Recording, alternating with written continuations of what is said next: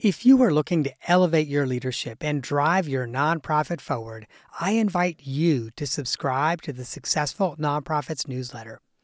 Every week, I curate exclusive share-worthy content that sparks inspiration, innovation, and conversation. From the latest trends to timeless advice, the weekly email newsletter is your all-access pass to a treasure trove of resources. But receiving the newsletter is not just about staying informed. It's also about getting our best content first. Subscribers get first access to our newest downloadable templates designed to propel your leadership and amplify your impact. And that's not all, my friend. We are constantly working on new ways to support you and your mission. So as a subscriber, you'll get updates on our latest projects, opportunities to participate in surveys, and to say in the topics that we tackle next. You will essentially get me as a consultant, coach, and confidant in your inbox, ready to help you navigate the challenges of nonprofit leadership. So if you're an executive director, board chair, or a nonprofit leader who believes in making a difference, join me as a newsletter subscriber. Visit successfulnonprofits.com/newsletter to sign up today. And now, friend, let me take you to the episode you've downloaded. Welcome to the Successful Nonprofits Bonus Break. I'm your host, Dolph Goldenberg. And friend, in today's bonus break, I am going to share with you a question that a coaching client asked me, and honestly, it stumped me. I really had to think about the answer, and so I am going to share with you that long thought about answer. Before I do, let me just share that the bonus break is a shorter episode you can listen to while taking a tea break and get the added bonus of making you and your nonprofit stronger. The bonus breaks are solo episodes that are done by me. I'm a consultant, a coach, and a confidant for leaders at small and large organizations across the country. And in this work that I do and in every bonus break, I bring 3 decades of leadership and consulting experience, building, growing, leading, and yes, repairing nonprofit organizations. As I was recently preparing for the end of a year-long coaching engagement, a coaching client asked me to share some advice that I wish someone had given to me earlier in my professional career. Now, I have to admit, I thought this was a unique twist on the question that I often get asked: what advice would you give to your younger self? But when I thought about what I wish someone else had shared with me, honestly, I didn't have a good answer. I had to put some real thought to it. You see, I started my professional career about 3 decades ago. And as I've often shared on the podcast, I've made mistakes along the way. So I really had to reflect on advice that would have saved me from angst and anxiety while also propelling me and the organizations I was working for even faster. I'll also just share with you that my client's question was actually a tough one for me to answer because honestly, I have been incredibly fortunate and privileged throughout my career. Now, we often think about these hard-learned lessons a lot less than we do our successes. So after mulling it over for a few days, I was able to identify 3 ideas that I sincerely wish someone had shared with me back in the early 90s. Of course, this advice is also relevant to me today as I look out on the final third of my career. The first thing is I wish someone had told me, Dolph, be bolder and humbler in everything you do. Now, I realize that might sound like a contradiction. How can I be bolder and humbler? Well, it is essential that if we're going to increase how bold and brave we're being, we also have to increase our humility. Throughout my career, honestly, I've not always set really bold goals for myself as a professional or for my department as a manager or when I was an executive director as a leader. A good example of this is while running the LGBTQ Center in Philadelphia. I spent the better part of 6 years pursuing some significant facility projects that honestly lacked a clear and ambitious vision. So, with the team, we raised a couple $1 million in capital funding, and it allowed us to make the building more accessible by doing things like installing a ramp, installing an elevator, installing a lift at the front stairs. But even with those improvements, honestly, the building was still not fully accessible. We also were able to replace an aging heating system, which for a building of this size, it was about a 15,000 square foot building, and the heating system was probably close to 100 years old. That was a big expense. And we shored up the foundation of the building so that honestly, the building just wouldn't fall down. But if I had been bolder, the goal would not have been piecemeal improvements and enhancements. Instead, we would have raised many more millions of dollars to knock down the building and erect a modern facility that our community truly deserved. I'll also share with you, friend, that I feel so grateful and fortunate that the person who followed me is still there. He's been there, I think, about 14 years now or somewhere around there, and that's exactly what he's now doing. He's raising tens of millions of dollars to build the facility that our community deserves. He's acting in a bolder way that had I done that 20 years ago, that organization would be further along. And my predecessor would be taking on other big, brave, bold goals. A second instance of me needing to be bolder happened when I transitioned from my first job at a family service agency. I recently recorded a bonus break about it, so I'm not going to repeat it, but essentially, I took a significant pay cut. I accepted like a 25% salary decrease to take that job. And honestly, as I also shared in that bonus break, that had a long-term impact on my own financial well-being because if you take a big reduction, those 3 or 4% annual increases are on less money and end up being less as well. I wish that I would have been bolder and held out for an organization that was willing to pay me a fairer wage for the position that I was ready to take on. Now, I've talked about how I would have been bolder. I also would have been far humbler in all that I did. Just to be completely frank with you, friend, often my own hubris and my own ego have been my worst enemies. I will always remember the first big grant project I was leading. I was in the first year of my career. I had just landed a $343,000 federal grant, which might not sound like as much money now, but 30 years ago, $343,000 was a lot of money. And we'd spent 3 months really planning exactly how we were going to be implementing this grant funding. And after those months of partnering with the program director to plan the implementation of this 6-figure federal grant, we opened our doors for the first day of service. And you know what happened? Not a single client walked through those doors. So here I am in my very early 20s, and I could not imagine a more disastrous scenario. So I went home that night and I started to really just ask myself, hey, why did this failure to launch happen?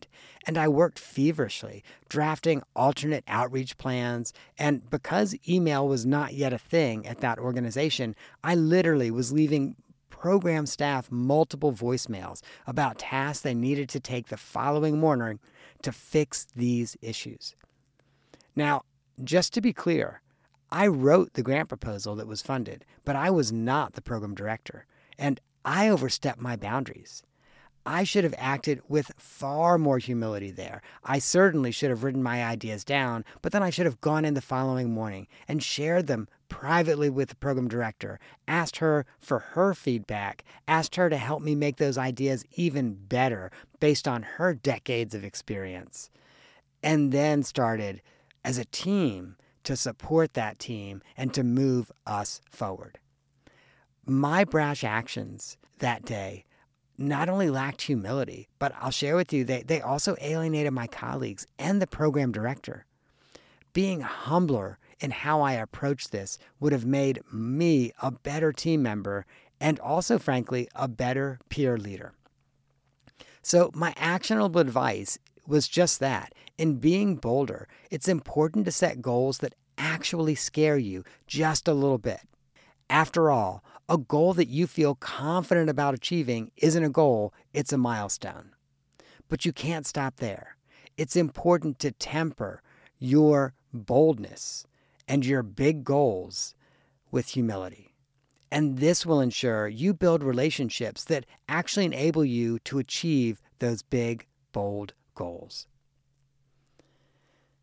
So the second piece of advice that I hope someone else would have given me would have been to be choosier about the jobs that I accept. My career spans about 3 decades, 2 as a nonprofit employee, and then 1 decade as a consultant. During that 20-year stretch as an employee, I worked for 5 different organizations. And over the course of those 20 years, I did everything. I started as a case manager and a grant writer, and eventually became a development director, and then eventually became an executive director. And of those 5 employers, 3 of the organizations that I chose to go to work for were a good fit. And when I say a good fit, that means I was the right person to fill that organization's open position. And their organizational culture and opportunities were the right ones for that stage in my career. Now, if I shared with you that 3 of those 5 were a good fit, that also means that I wasn't well suited for 2 of the organizations that I went to work for. Now, that's not a great track record, right? 40% of all of my professional employment, I took jobs with organizations that I just wasn't necessarily a good fit to be at that organization. In the first of those positions, I was literally only at the organization for about 13 months. I didn't feel seen, heard, or included as a gay person within that organization. I will also share with you that's the organization that I took the big pay cut to go to and become their development director. So I didn't feel fairly paid. So between not feeling seen or heard as a gay person and not feeling fairly paid, I've realized pretty quickly that this job was probably not the right fit for me. And frankly, I saw enough of those signs before accepting the job that I should have stopped myself. But somehow I convinced myself that it would be different after I'd worked there a while, that, they would get to know me and I would be seen and heard and included. And gosh, I even said to myself, after 6 or 7 months when I'm bringing in lots of money, they're obviously going to be like, Dolph, hey, you deserve more money. And honestly, that didn't happen. I did bring in significant money for that organization, but when I talked about salary and an increase, I was kind of told, maybe 3% or 4% for you this year. The second and final time I accepted a job that was not right for me was actually my last position as a permanent executive director. I've talked a lot on both this podcast and the blog about why that organization was not a good fit for me. And I've also publicly discussed the many ways that I contributed to the issues that I faced as executive director there. So I'm also very clear it was not a good fit and I contributed to issues. But one of my main critical mistakes, honestly, was accepting that job. I will always remember the interview after a full day on site with that organization, with an interview with a board member and then staff members. I have to share with you that I saw several red flags. Let me just share the 2 biggest flags. The first is that the only board member present at all during the day I interviewed was the committee chair. That's right, the search committee chair was the only board member who interviewed me that day. Additionally, instead of my interview being in a private room, it literally was conducted in a hallway alcove. And this is for the executive director position. Obviously, warning bells were ringing in my head that morning, and I walked away from the interview thinking that I was not the right leader to support and coach them. So after returning to Philadelphia, I called the search committee chair and withdrew my name from the recruitment process. She expressed surprise when I told her that I was not going to move forward as a candidate and let me know that I was their top candidate. She also did a hard sell that this would be my dream job. I don't blame her for that. She was the search chair. What she was trying to do was fill the executive director position.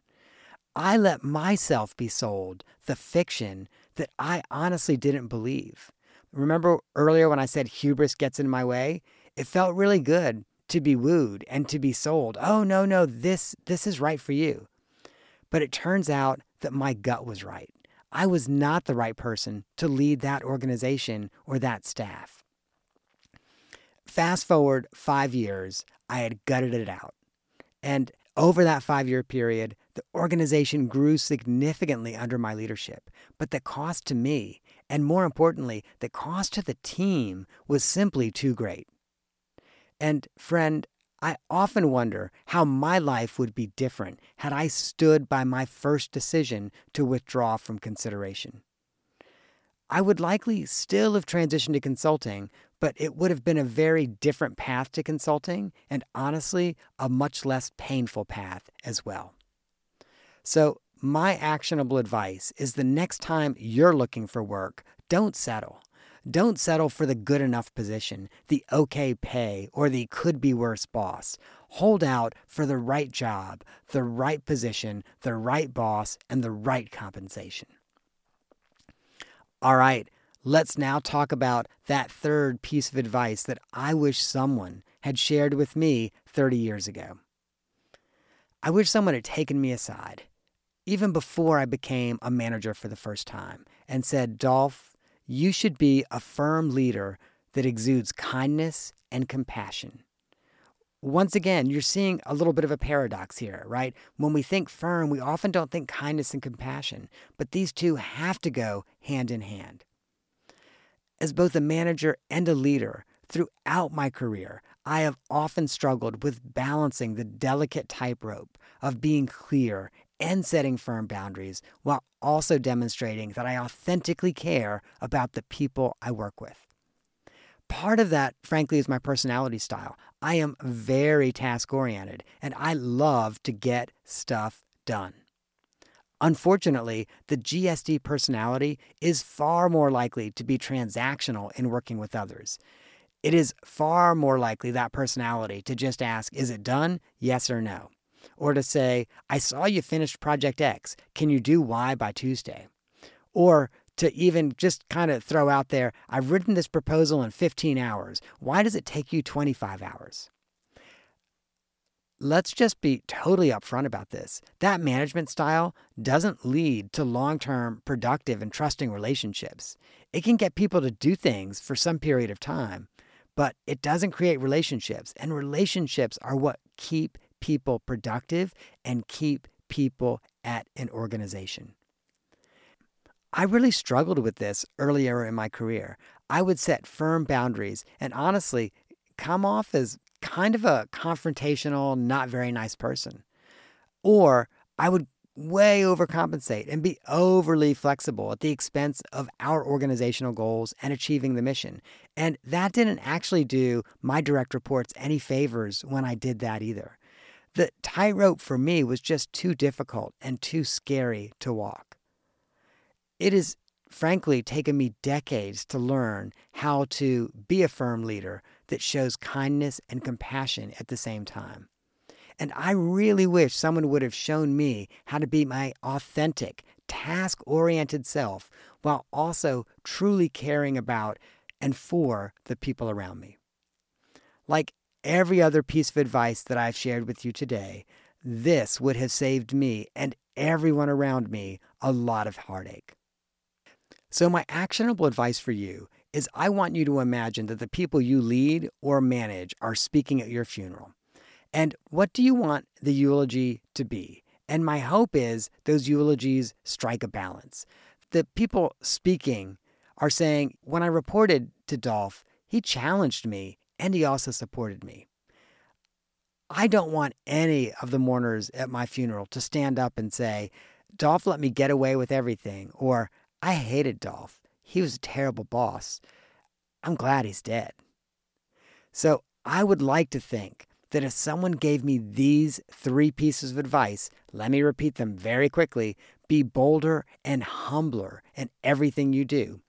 Be choosier about the jobs you accept. And be a firm leader that exudes kindness and compassion. I would like to think that if someone gave me those 3 pieces of advice, I would have avoided big career mistakes and experienced more joy along the way.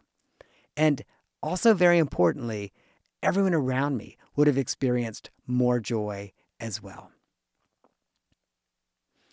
I hope that these 3 actionable pieces of advice are helpful for you in whatever stage of your nonprofit leadership journey you are in.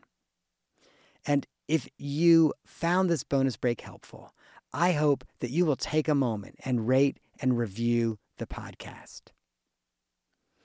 That, my friend, is our bonus break for this week. I hope you have gained some insight to help you and your nonprofit thrive. And the lawyers make me say it, I'm not an accountant nor an attorney, and neither I nor the consulting practice provide tax, legal, or accounting advice. This podcast is for informational purposes only and should not be relied on for tax, legal, or accounting advice. Please, if that is what you need, find a licensed, qualified professional in your area and get the counsel you need.